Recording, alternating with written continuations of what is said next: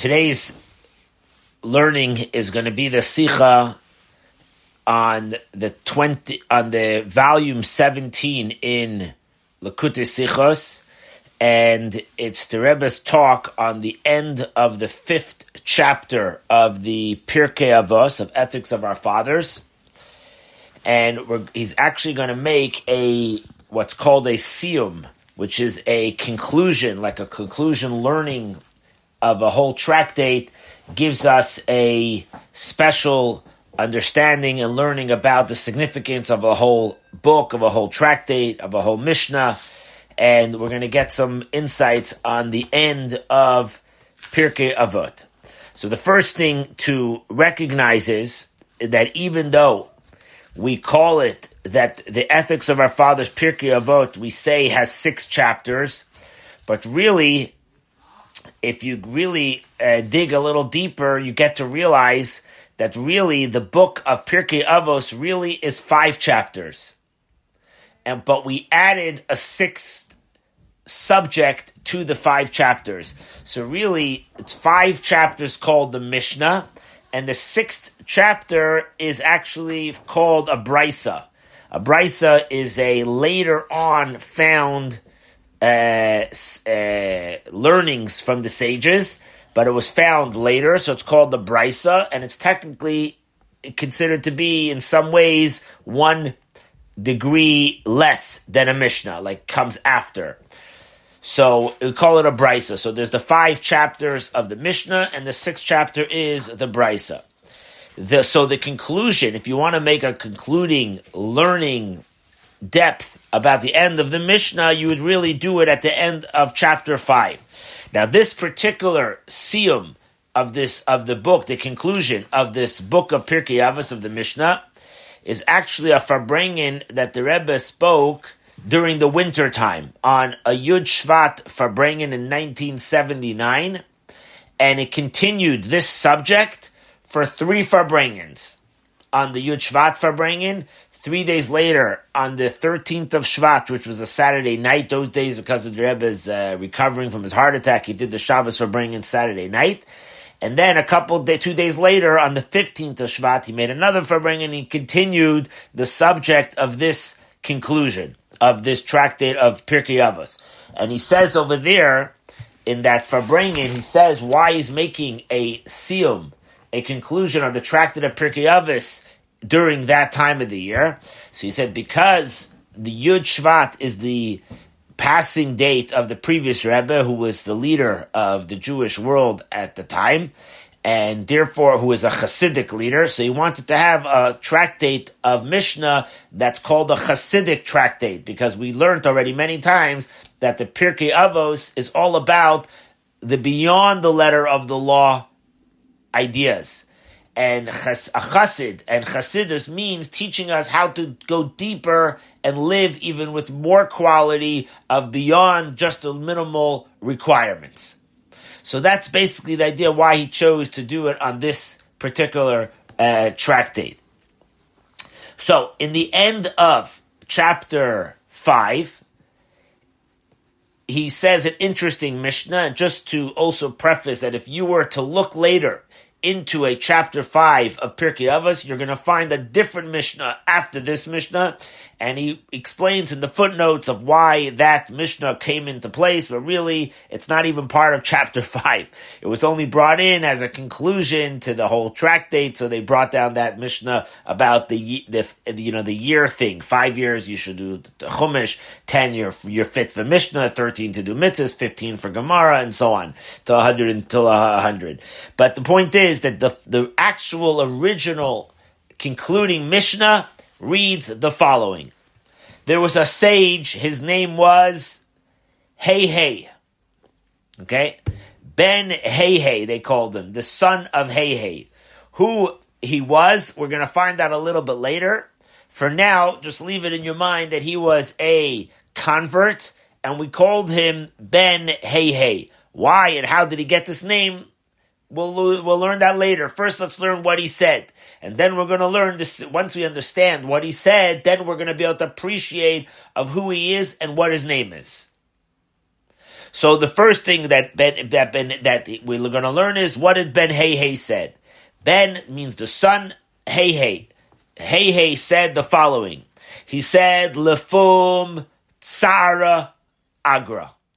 These are Aramaic words that, if you translate into English, it means, according to the pain is the gain. Okay, that's his quote. That's it. It stops there. According to the pain is the gain.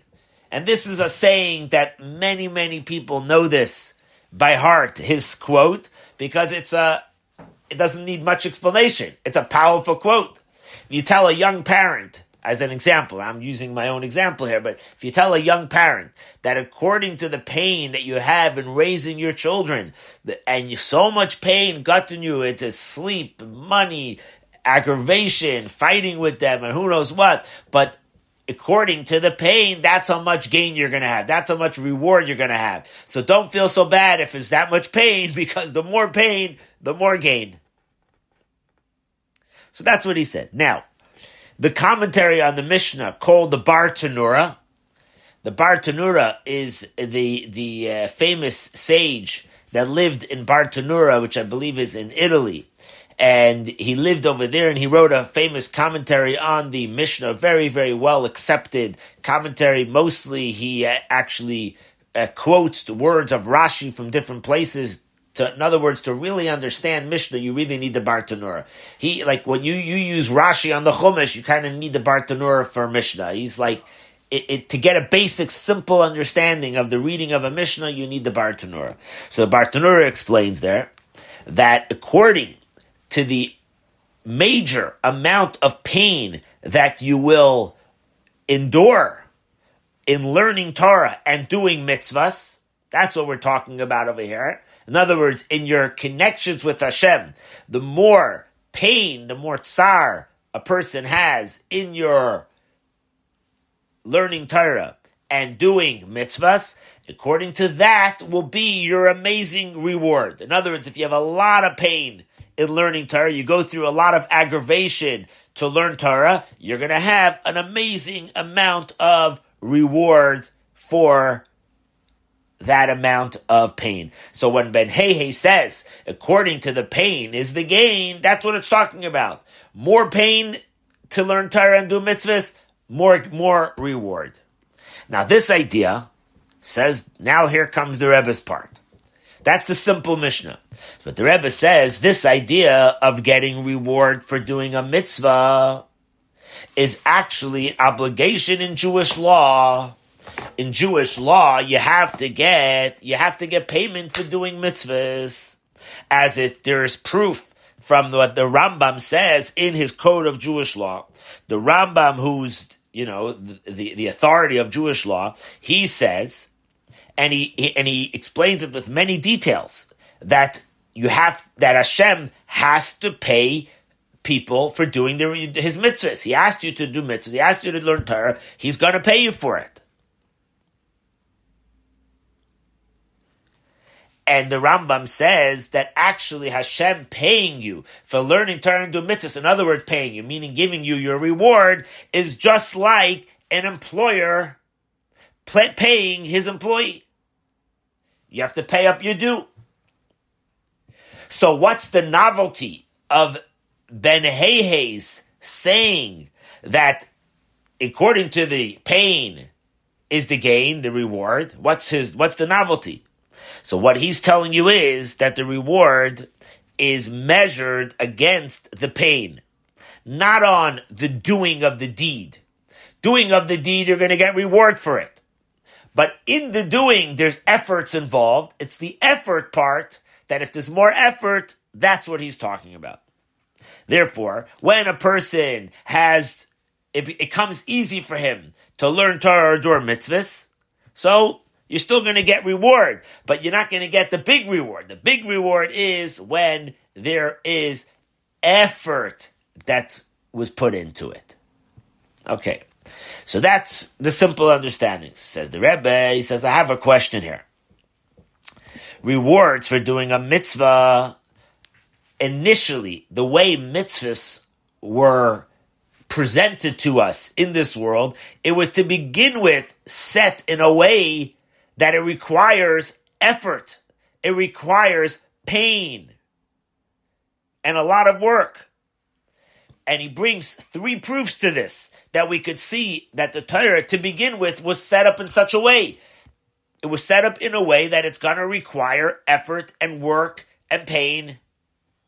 For example, we have in this week's Parsha, it says in the second Parsha, we have 2 double Parsha, it starts off saying, if you will follow my statutes, and the commentaries point out, what does it mean? It means, statutes here means Torah, and following it, going in its way, means toiling in the Torah.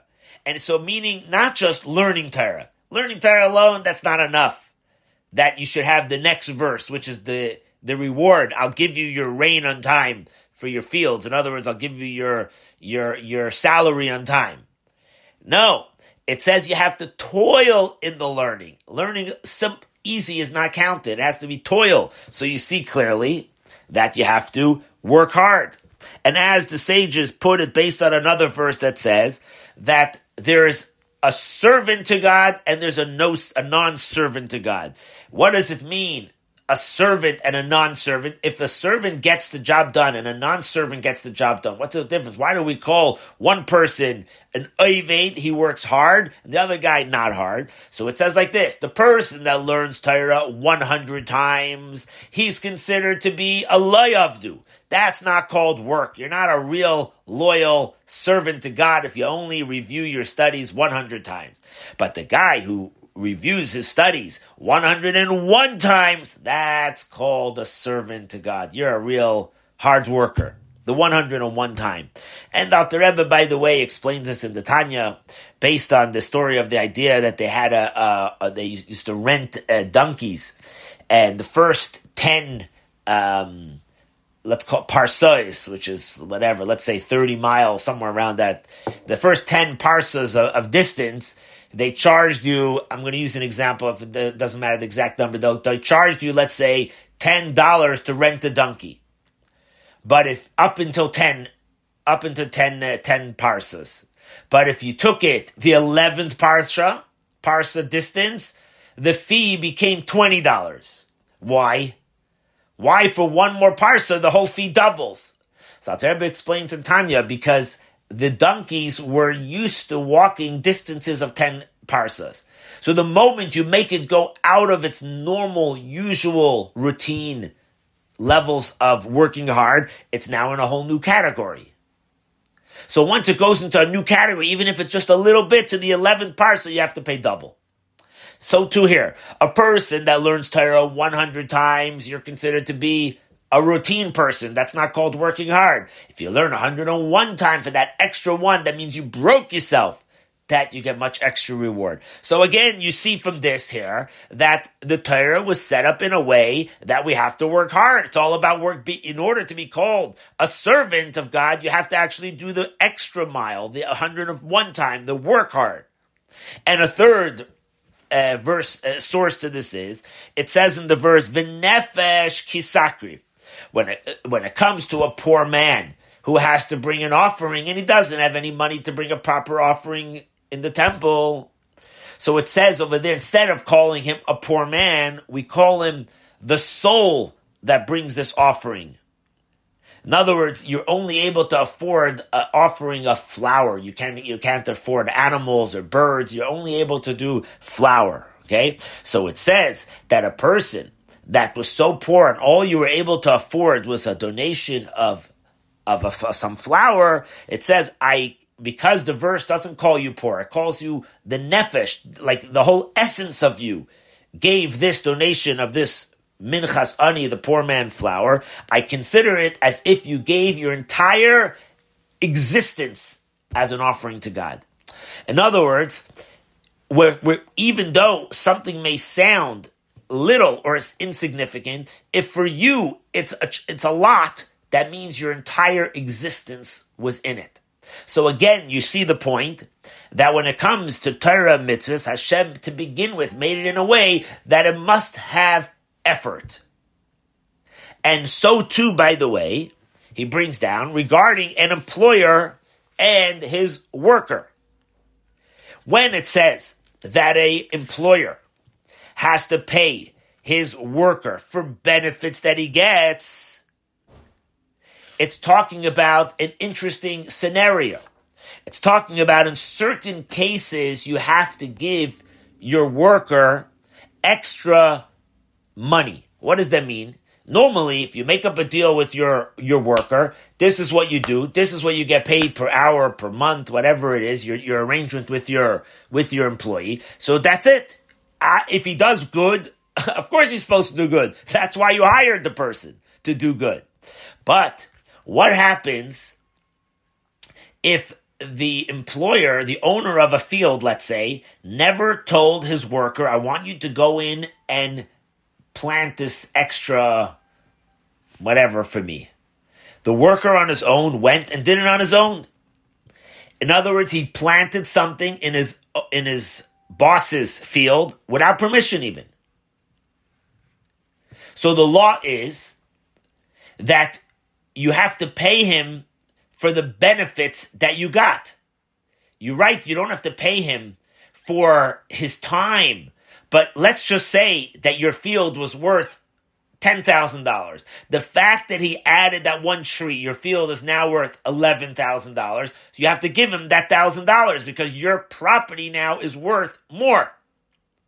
You don't have to pay him the $200 for the day's labor, but you have to pay him the benefit that you got out of it because he did it on his own. Or another example is, let's say you told him, the owner told him, I want you to paint my fence or whatever it is that I want you to paint it red. And he went and painted it black. Or I wanted him to paint it black and he painted it red. Right? Or if he did it on purpose, that he painted it a certain color that I have no benefit to it, then I don't have to pay him for that. Because that's talking about there's no benefit for me. I for sure don't have to pay him for his time. But if he did it in a way that I'm not happy about it because I didn't ask him to paint it like that. He painted the wrong color. But if it added to the value of the property, you would have to pay him for that extra value that you got.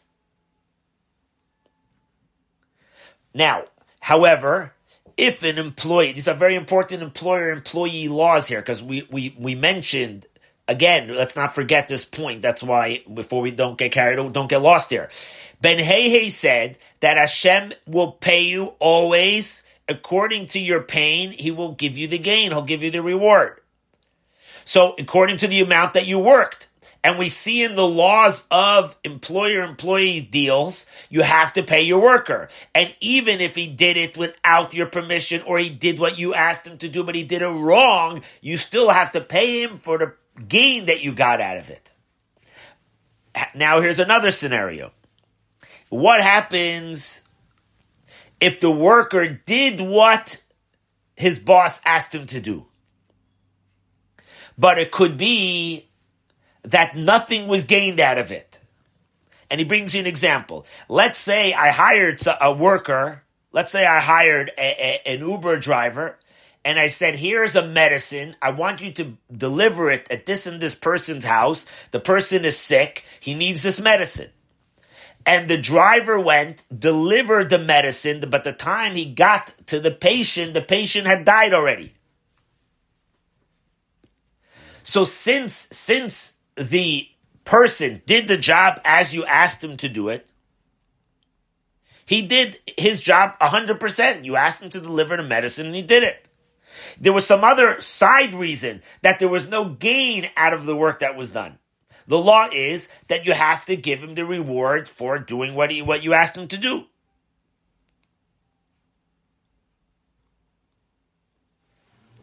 So you see that there are certain scenarios that you'll still have to pay. Whether you pay him the principal, whether you pay him the gain.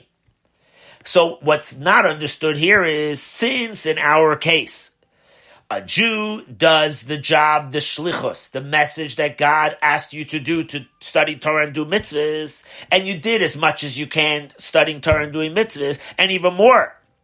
The job was accomplished.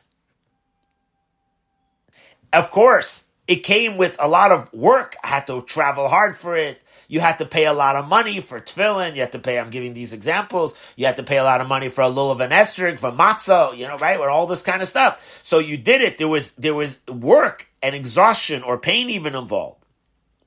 The rule is you have to pay your worker his wage 100%. So if that's the case, that you have to pay him, no matter what is the novelty of Ben Hei's statement that according to the amount of pain that you have in doing Torah mitzvahs, that's how much reward Hashem is going to give you? I don't need his statement.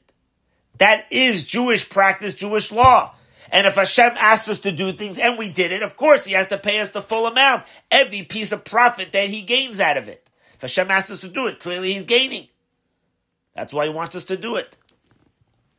So that's the first strong question that we have. Now, he continues, regarding these laws of exertion,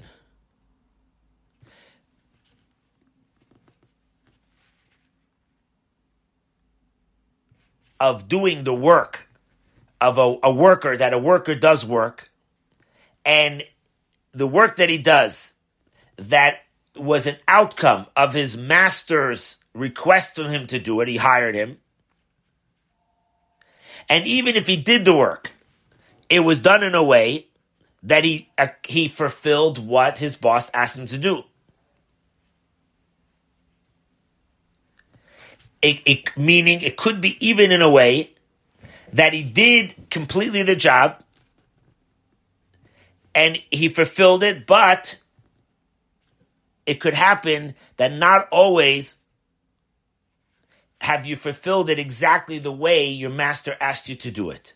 That's possible to happen in cases where an employer asks his worker to do something.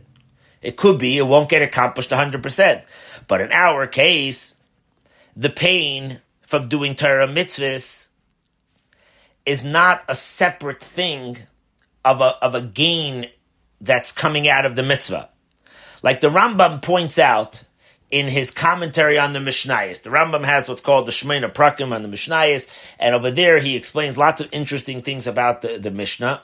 And over there he says like this: a person that has strong desire to sin, you're yearning like crazy, you're chalashing, you just want to sin. It is more precious to Hashem when you overcome your desire and you don't do it, than a person who to begin with doesn't have that strong desire to sin. A person who didn't go through any pain to do the mitzvah, you can't compare that person to the person who went through a lot of pain to do that mitzvah. Right? So, continues the Rambam, that the reward that Hashem wants to give such a person is much greater when you compare it to the amount of pain that you have to go through. As our quote, according to the pain, you're going to get more gain, more reward. And the Rambam continues that a person should never walk around saying, you see this sinful, let's call it, non-kosher food. I'm not allowed to touch it. I'm not allowed to eat it. Don't say I'm not allowed to eat it. You should say I'm allowed to eat it. But what should I do that God in heaven, my Father in heaven, told me not to eat it? In other words, if you walk around, I have no desire for it, your reward's going to be very minimal. But if you really feel that you technically could eat it, it's available, it's in front of me, I have the money, I can afford to buy it. And nevertheless, you're not going to do it because Hashem said not to. There, Hashem gets a lot of nachas. He gives you more reward. So according to this, it's even more not understood what is the novelty of the idea that Ben Heihe said that according to the pain, you're going to get more gain.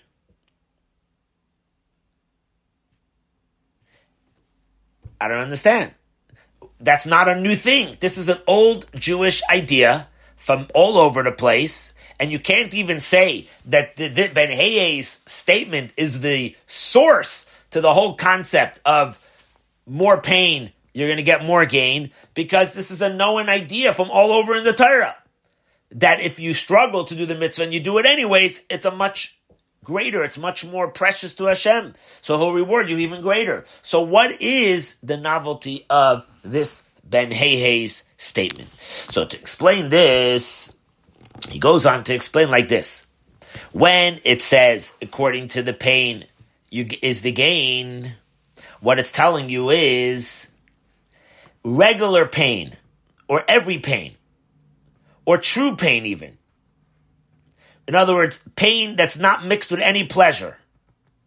Such a kind of pain in doing Torah and mitzvahs that the person does, you're not obligated to go through this extra level of pain to do a mitzvah.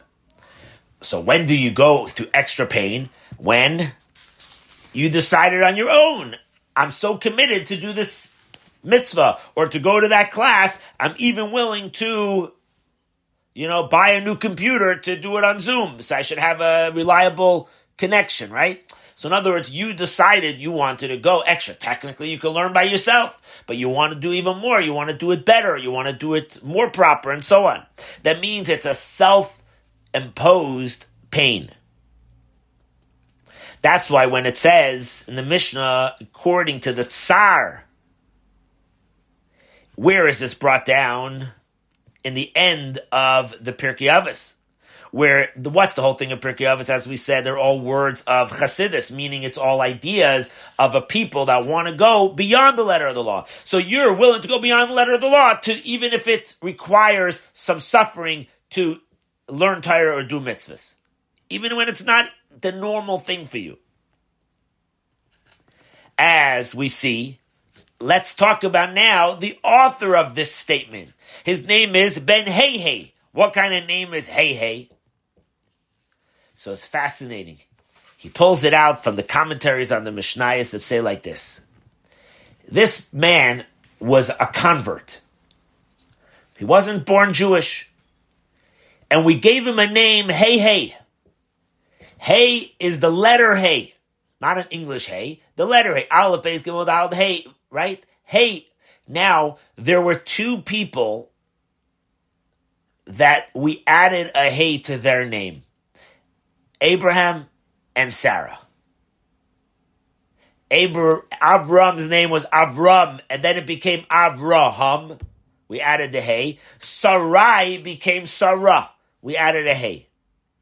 Now, by the way, in the edited version of the sicha, it doesn't say the following thing, but I heard it in the audio today. I was listening to the Rebbe's Farbrengen, and over there he added another pointer. He said that the first people to make converts was Avram and Sarah.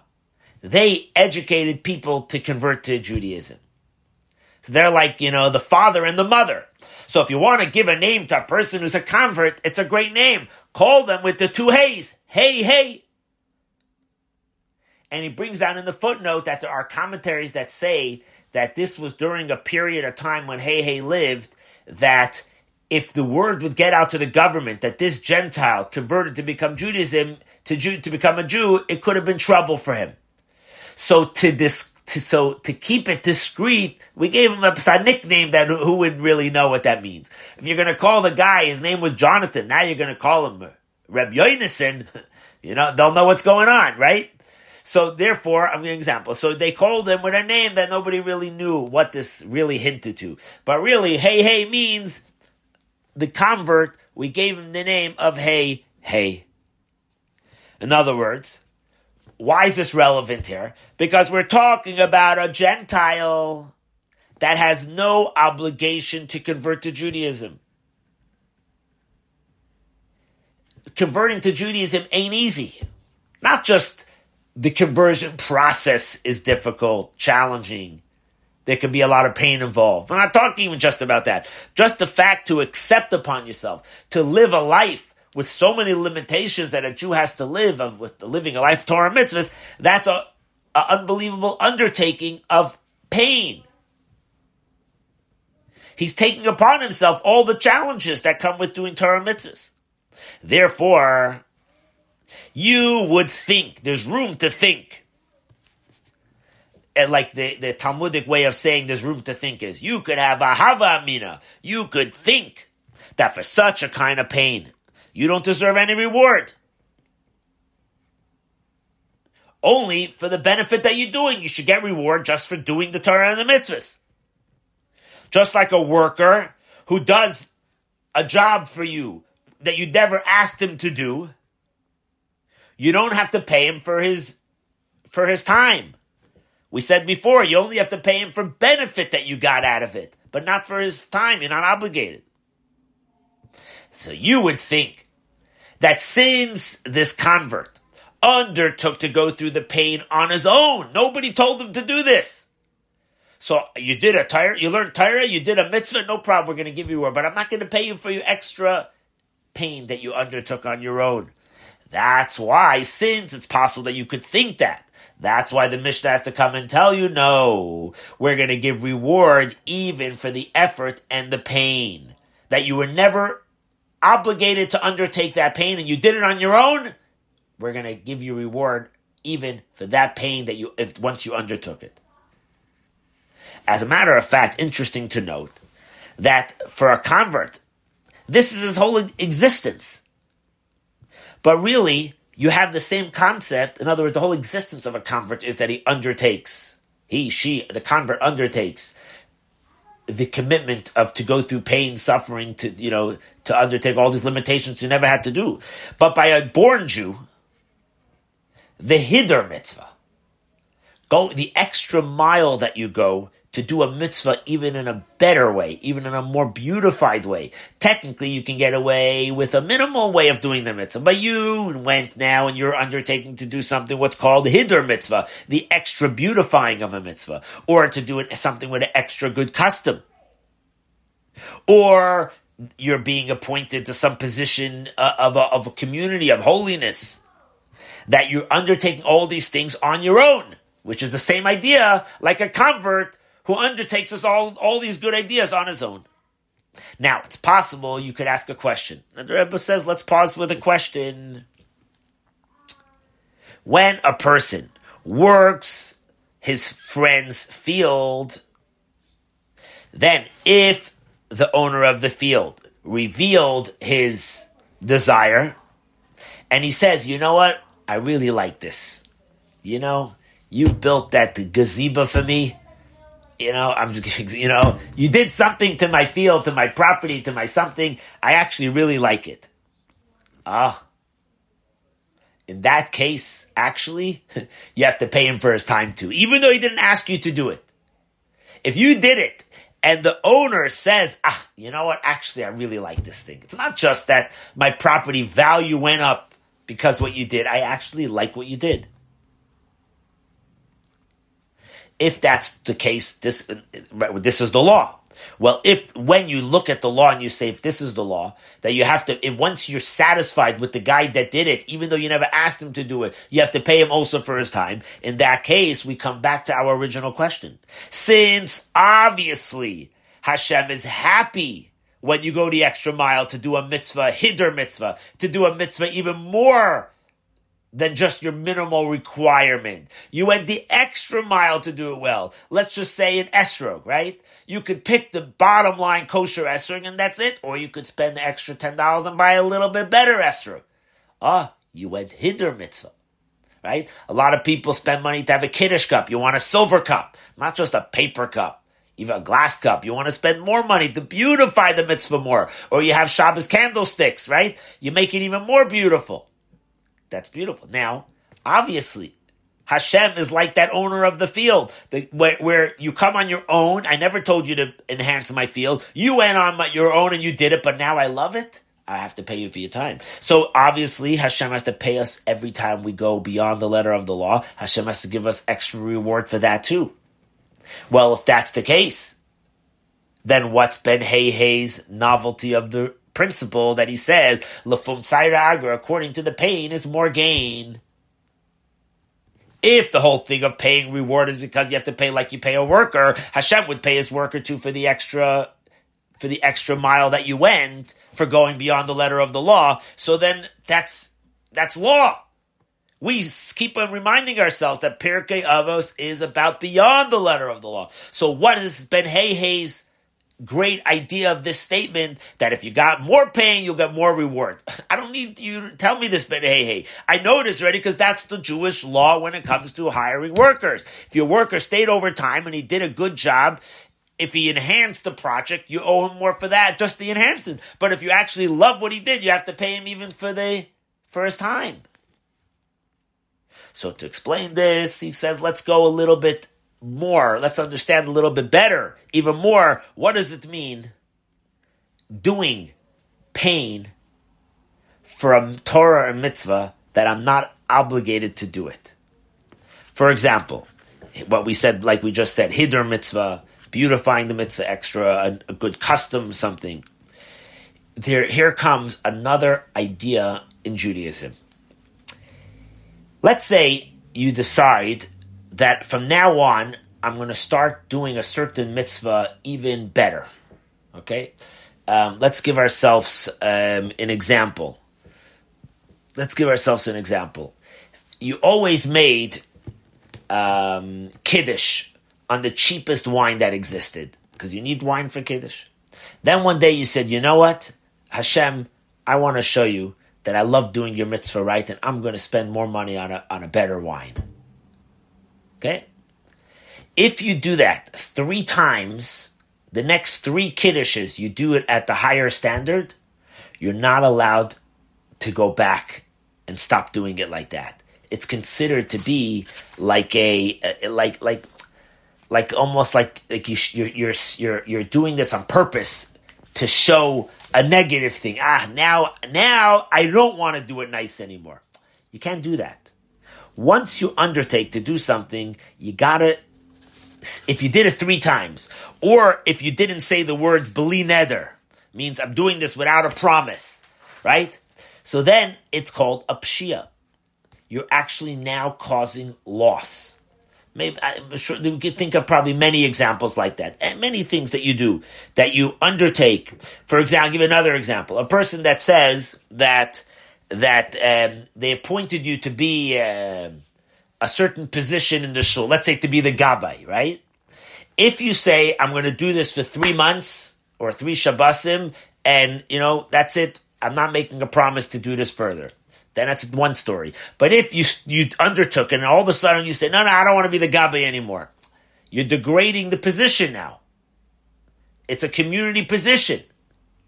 He brings it down in a footnote here, similar to what is brought down in another Talmud, that Rav once said that if you want an example of desecrating Hashem's name, he said, look at me. He said, if I will go to the butcher shop and I won't pay for my meat right away, I'll say, I'm the rabbi, give it to me on credit, I'll come back in 6 months and pay you. That's called desecrating Hashem's name, because you're held to a much higher standard. So the point is, once you're held in a hidur mitzvah, in a more beautifying way of doing it, you're held at a higher standard, you can't just go back so easily. How much more so it's so for a convert. A convert that stops to do mitzvahs, of course, his entire conversion becomes a question now. Like we know, conversion for a Jew is like a condition called sapachas, which is like one of the shades of leprosy condition. In other words, because it's like something like the leprosy conditions, the shades, we're not 100% the biggest experts in all the different shades, what is, what isn't, So for a convert to be able to do mitzvahs perfectly, it's a very difficult challenge. And therefore, according to law, you have to tell the person that's going through a convert, you're supposed to conversion, you have to tell him what fell into your head that you want to convert. Live up a good life. Eat whatever you see. What are you, Meshuggah?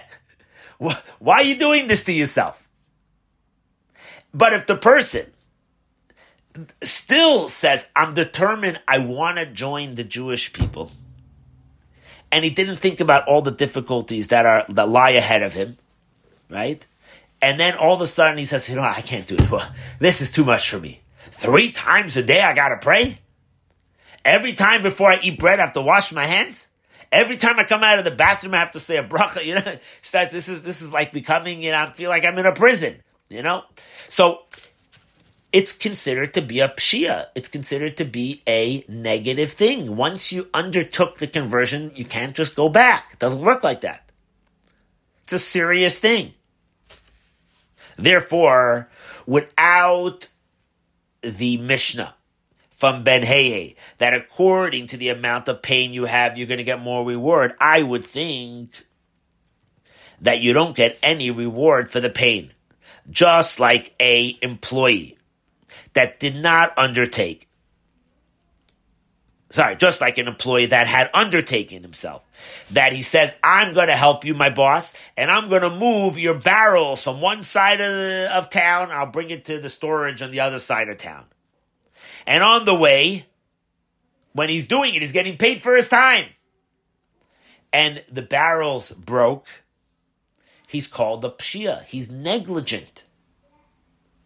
You're negligent. Because you were doing your job, you're supposed to do it right.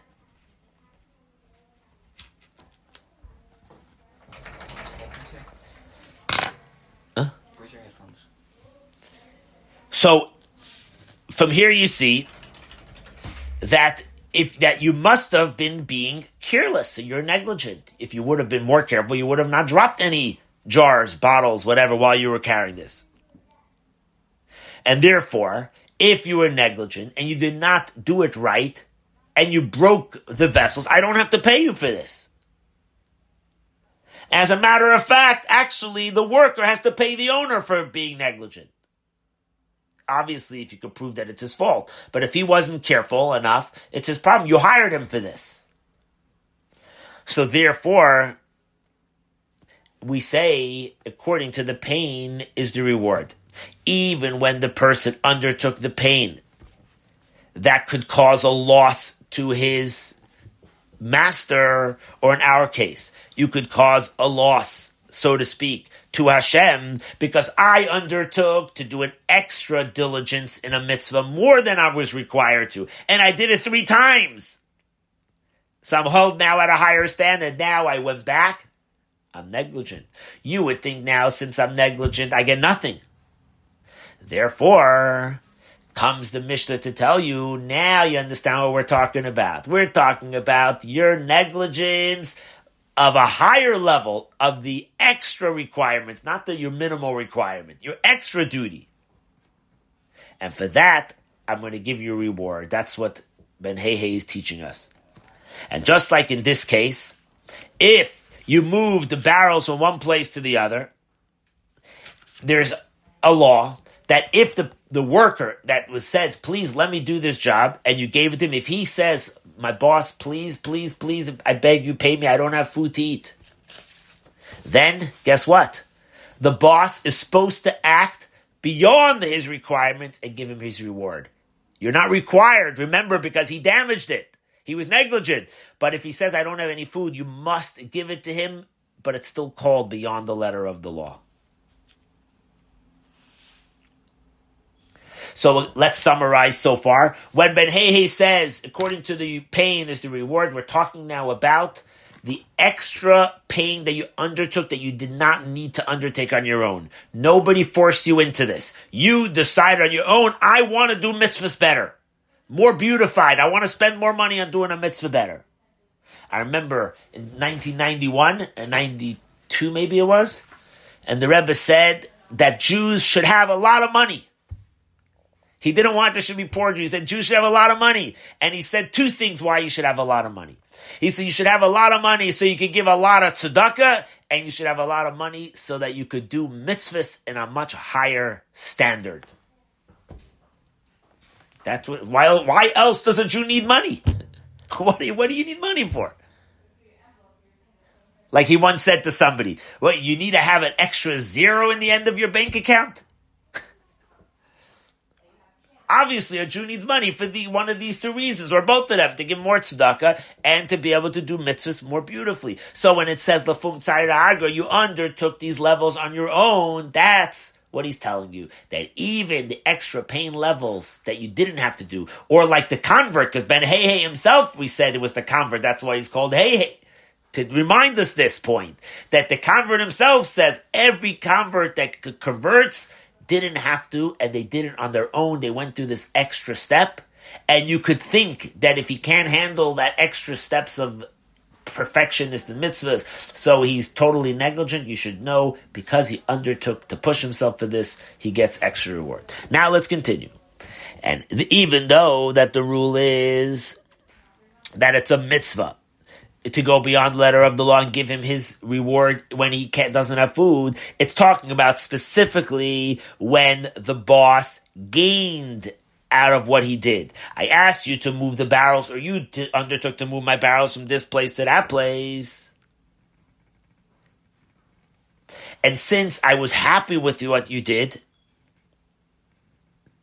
therefore, even if one barrel broke, I still have to pay you because I was satisfied with it. For example, while you were carrying it, you walked maybe on a place that the floor wasn't so perfectly, even, and therefore a barrel broke. And but in transferring, most of the barrels got to the other side. There was more gain in the amount that got lost on that barrel. So the boss is happy with what you did. The fact is, you got it moved over there. Therefore, the owner, because of the practice of Chasidus, meaning the practice of going beyond the letter of the law, you give him his full wage because you gained that much out of it.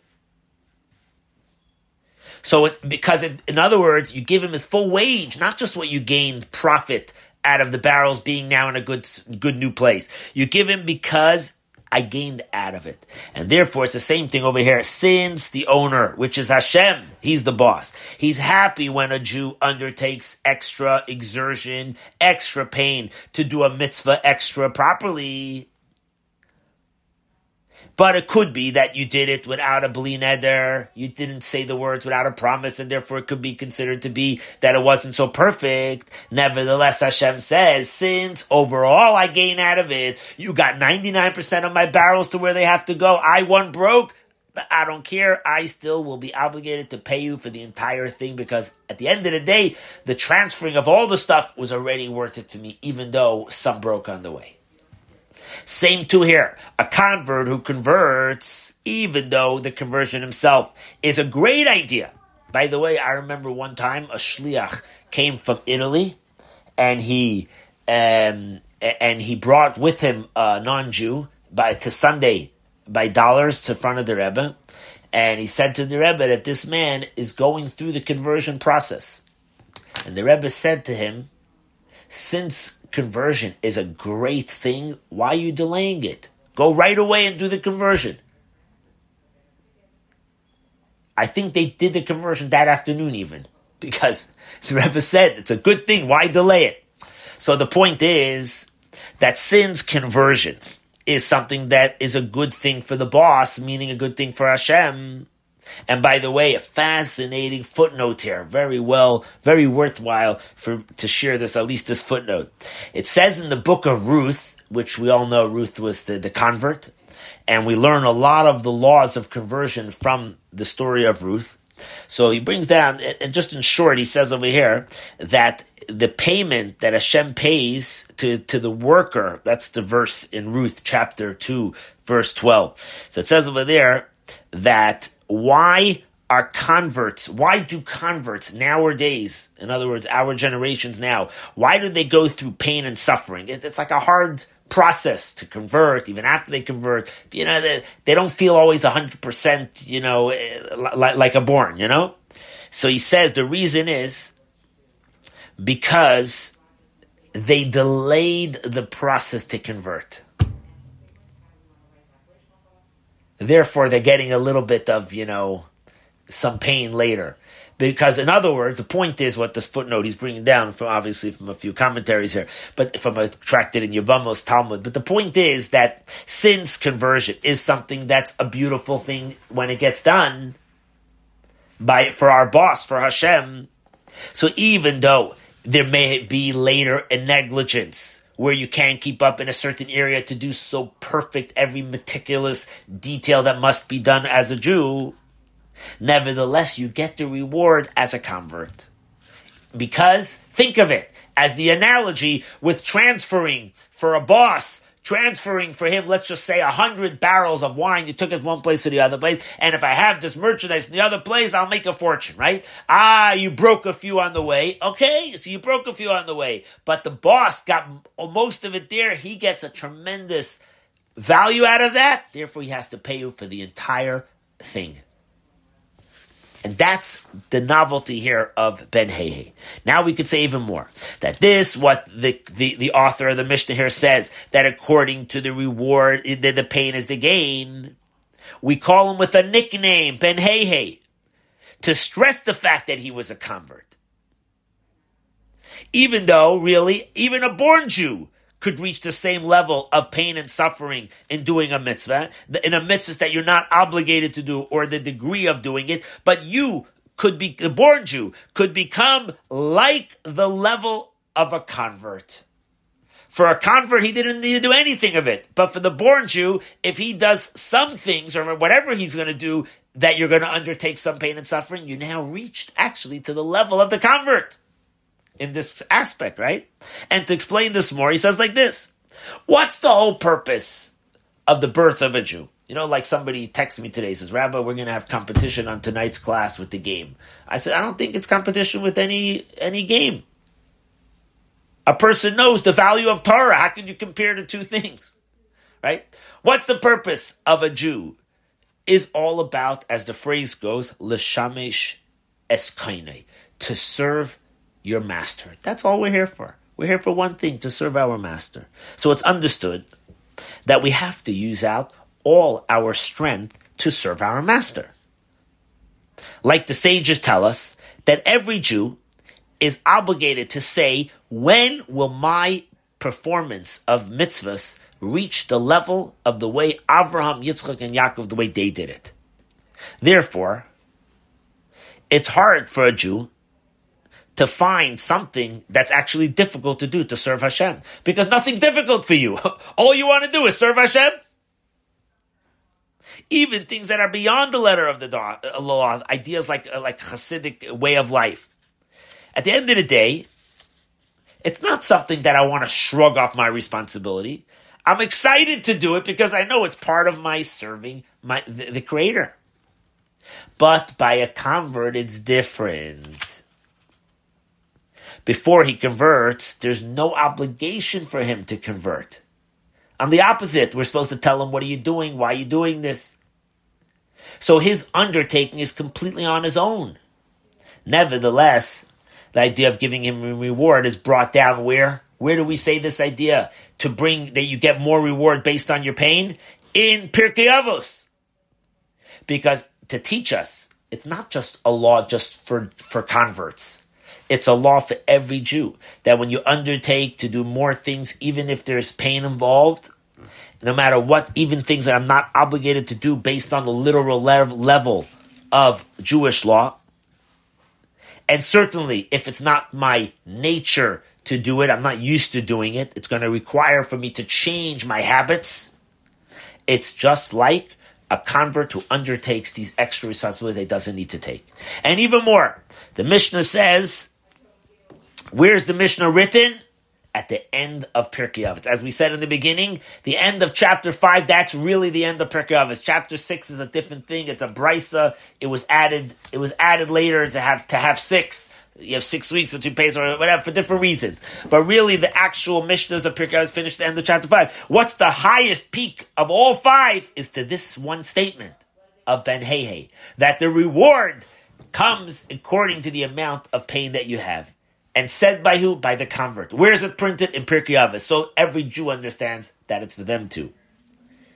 Now, on this that we said in the beginning, that the reward for a mitzvah is actually also an obligation of halacha to pay reward, that, in other words, Hashem has to pay for every time you do Torah mitzvahs, you could ask a question that the category of by a person, the obligation for a person to pay their worker is when you don't have an obligation to do it.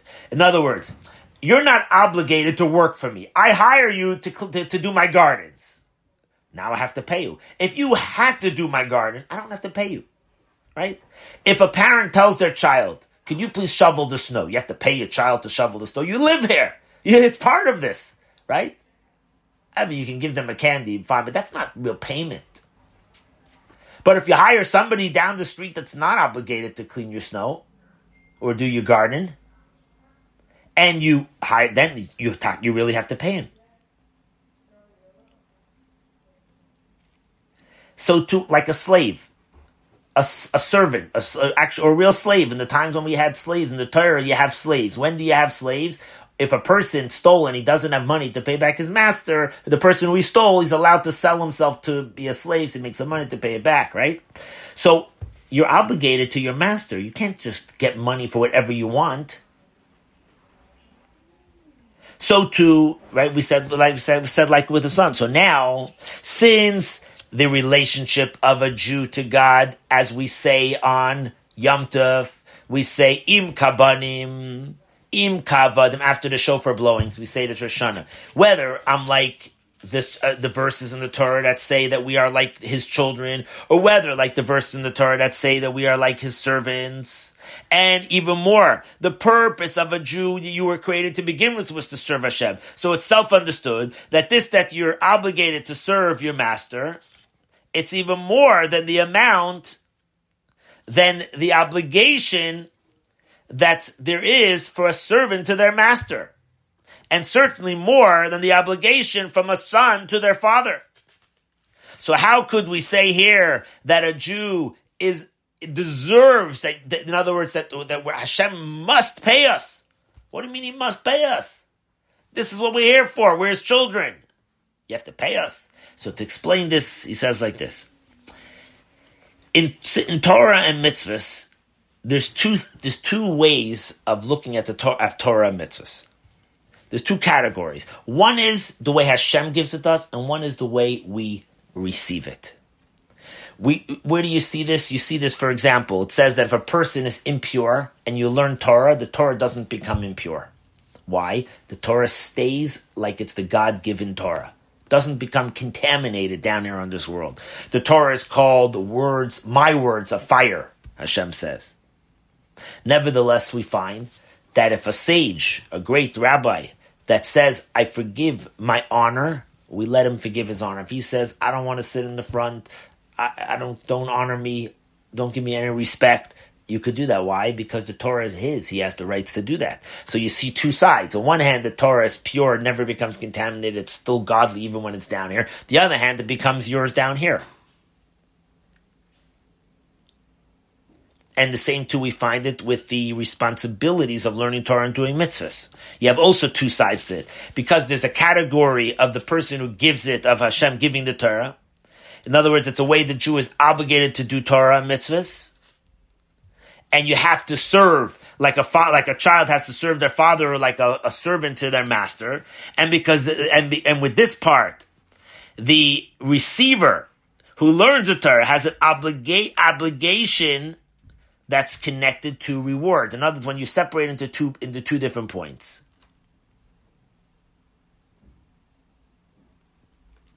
You also find two categories in mitzvahs, for example. You have certain mitzvahs, the law is you're supposed to kill yourself and never don't forgo and do the sin of that sin. There are three mitzvahs.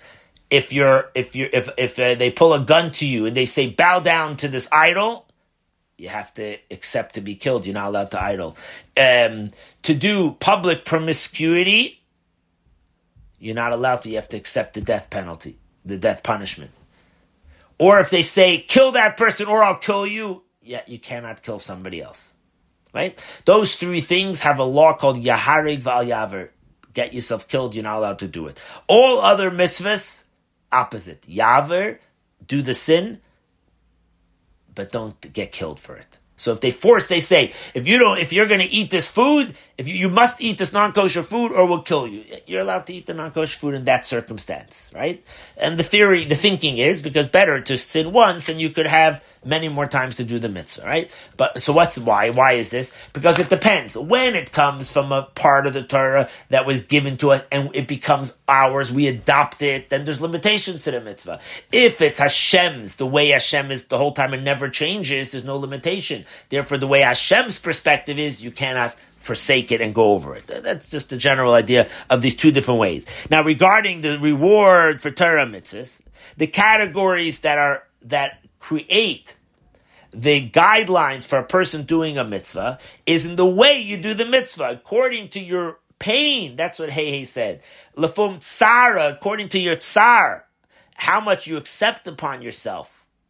How much you accept upon yourself. The person accepts upon, that's how much reward you get.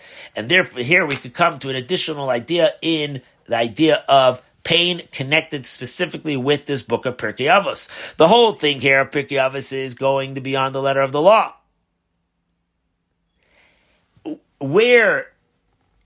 This is the last Mishnah. What's the first Mishnah of the whole book of Pirkei Avos? In chapter 1 it says, Moses received the Torah on Sinai. Moshe kibul Torah miSinai, and he gave it over to Joshua. Joshua gave it to the elders, to the prophets, and men of the great assembly. Why does it start, Moshe received the Torah? Why doesn't it start, God gave Moshe the Torah? We're not just looking to ask a question on everything, but it makes sense, this question. Why do you say Moshe received it? You should say Hashem gave it to him. And the reason is because we want to emphasize the same point that we're emphasizing at the end of the whole Pirkei Avos. It's about the person. It's about us. According to your pain, it's about the person that receives the Torah. We're not emphasizing here the godly part. We're emphasizing the human part that accepts it. And that's always interesting because there's always a connection between the beginning of a Mishnah book and the end of a Mishnah book. And that's this point here too. Now, based on this idea, you can continue that the pain is relevant to the person himself who accepts upon himself this pain and suffering. It's talking about a person that accepts it upon himself and he's completely devoted to do this. And here you see another thing. When it says that when we got the Torah on Mount Sinai, we were all considered to be converts. We started fresh. We had to undertake the idea to do this. And now you're going to see, if you thought that Hey had an interesting name, the Mishnah right before Ben Hey has a guy whose name is Ben Bagbag. He didn't come from Baghdad. His name was Bag. B-A-G, in Hebrew, Beis Gimel, Ben Bagbag. First, what did he say? And then we'll talk about his name. Ben Bagbag said, Hafachba v'hafachba dekulabach. He said, work hard in learning Torah because it's all in the Torah. He said, that's what he said. He said, break your head, learn Torah because it's all there. Very interesting. Ben Bagbag was also a convert. The commentaries say that this wasn't really his name. He was also lived in a time where we had, because of the tattletales that would go to the government and say, this guy converted to Judaism, he would be in danger, so we had to give him a nickname, and they called him Bagbag. Why? How much is the letters Beis and Gimel for Bag? Beis is 2, Gimel is 3. So 2 plus 3 is 5. Just like Hay's name was the 2 Hays for the extra hay from Avram and the extra hay of Sarah, we called them Hay. So Bag is Beis Gimel is 5, and Bag is 5. So he has also the 2 5s hidden in his name. So that's a famous thing. It's another commentary say that Bag is Ben Ger and Ben Giyaris. He was the son of a convert and of a male convert, and the son of a mother was a convert. Ben Ger and Ben Giyaris. That's why his name was Bag, to tell you that. But it's the same point here. He's called at the idea to tell you not with his real name, but with a nickname, which emphasizes the idea for us to understand that these people were converts. To tell you the idea that helps us to understand when he says you should learn, it's all there in the learning. Now what's the difference of a non-Jew and a Jew when it comes to learning Torah? If every non-Jew is really what you call a ben Noach, they're considered to be descendants of Noach, which meaning that they're supposed to follow the 7 Noach laws. The 7 Noah laws. Now, in order to practice the laws, you actually have to study the Torah to know your laws. Otherwise, how can you practice them properly? Every law has many details to the laws. So the 7 laws, you could be studying them for weeks and months and years. And it actually says that a non-Jew, a guy who studies the Torah, to know how to practice, how to be a good guy, he actually could become considered to be the level of a Kohen Gadol. Like that's how, special that is if he undertakes to do that. Now, nevertheless, what's interesting is his learning Torah doesn't have the value of learning Torah. It only has the value of being able to practice the things he needs to practice. The Jew doesn't learn only the Torah to do the laws, to practice the laws. For that, you could come on our Sunday morning class, and that's enough. You know how to practice to be a Jew. You learn Shulchan Aruch. But a Jew learns all parts of the Torah, even the parts that are just God's wisdom. It may not have to do with helping you how to light your candles. You're talking about all kinds of other things that are not just the parts that are the practical mitzvahs. And that's what Ben Bagbag came to say here. To tell you that the commandment is here, learn Torah. And when did he recognize this? As a convert, he recognized this. And now we could also understand, and this is kind of the conclusion of this is, we could start to understand the connection between these last 2 statements. If the Mishnah puts 2 Mishnahs one after the next, it's precise. But Bagbag said, learn away. Hafach ba, toil and toil. Ben Hey said, according to the pain, you get reward. The message of both of them have different connections to converts, but it's precise. First, he tells you learn, because he's talking about the value of learning, and after he tells you the value of practicing mitzvahs, which is the pain, or could be associated with effort and pain. Because what's the whole purpose of learning Torah? It's to get to the practicing of it. To learn on its own and stop, it's missing. You need to get to the mitzvahs. Now, even the names of these authors teach us something so special. Understanding these names, Bagbag and Hey, they're not just jokes of names, we pulled them out of the hat. These are serious things. The fact that the Mishnah tells you who these authors are is because there's something there to teach us here. And that is the following. There is an opinion that says that Bagbag and Hey are actually even the same person. But because they were telling you 2 different statements, therefore we have 2 different names for them. But the point is, the fact that we are using 2 different names must tell us that it's differentiating something. And that is that Hey tells you that it's revealed in his name, his connection to Abraham and Sarah, because they each had a Hey. Bagbag's name is teaching you that it's concealed. I have to now figure it out. It's not so simple. Right? All of us here in the class, everybody knew what Hey is. But Bagbag, you have to think a little bit. Beis Gimel adds to 5, right? So that means teaching you in the subtle, deep way it's teaching you is that there's 2 stages in our relationship with Hashem.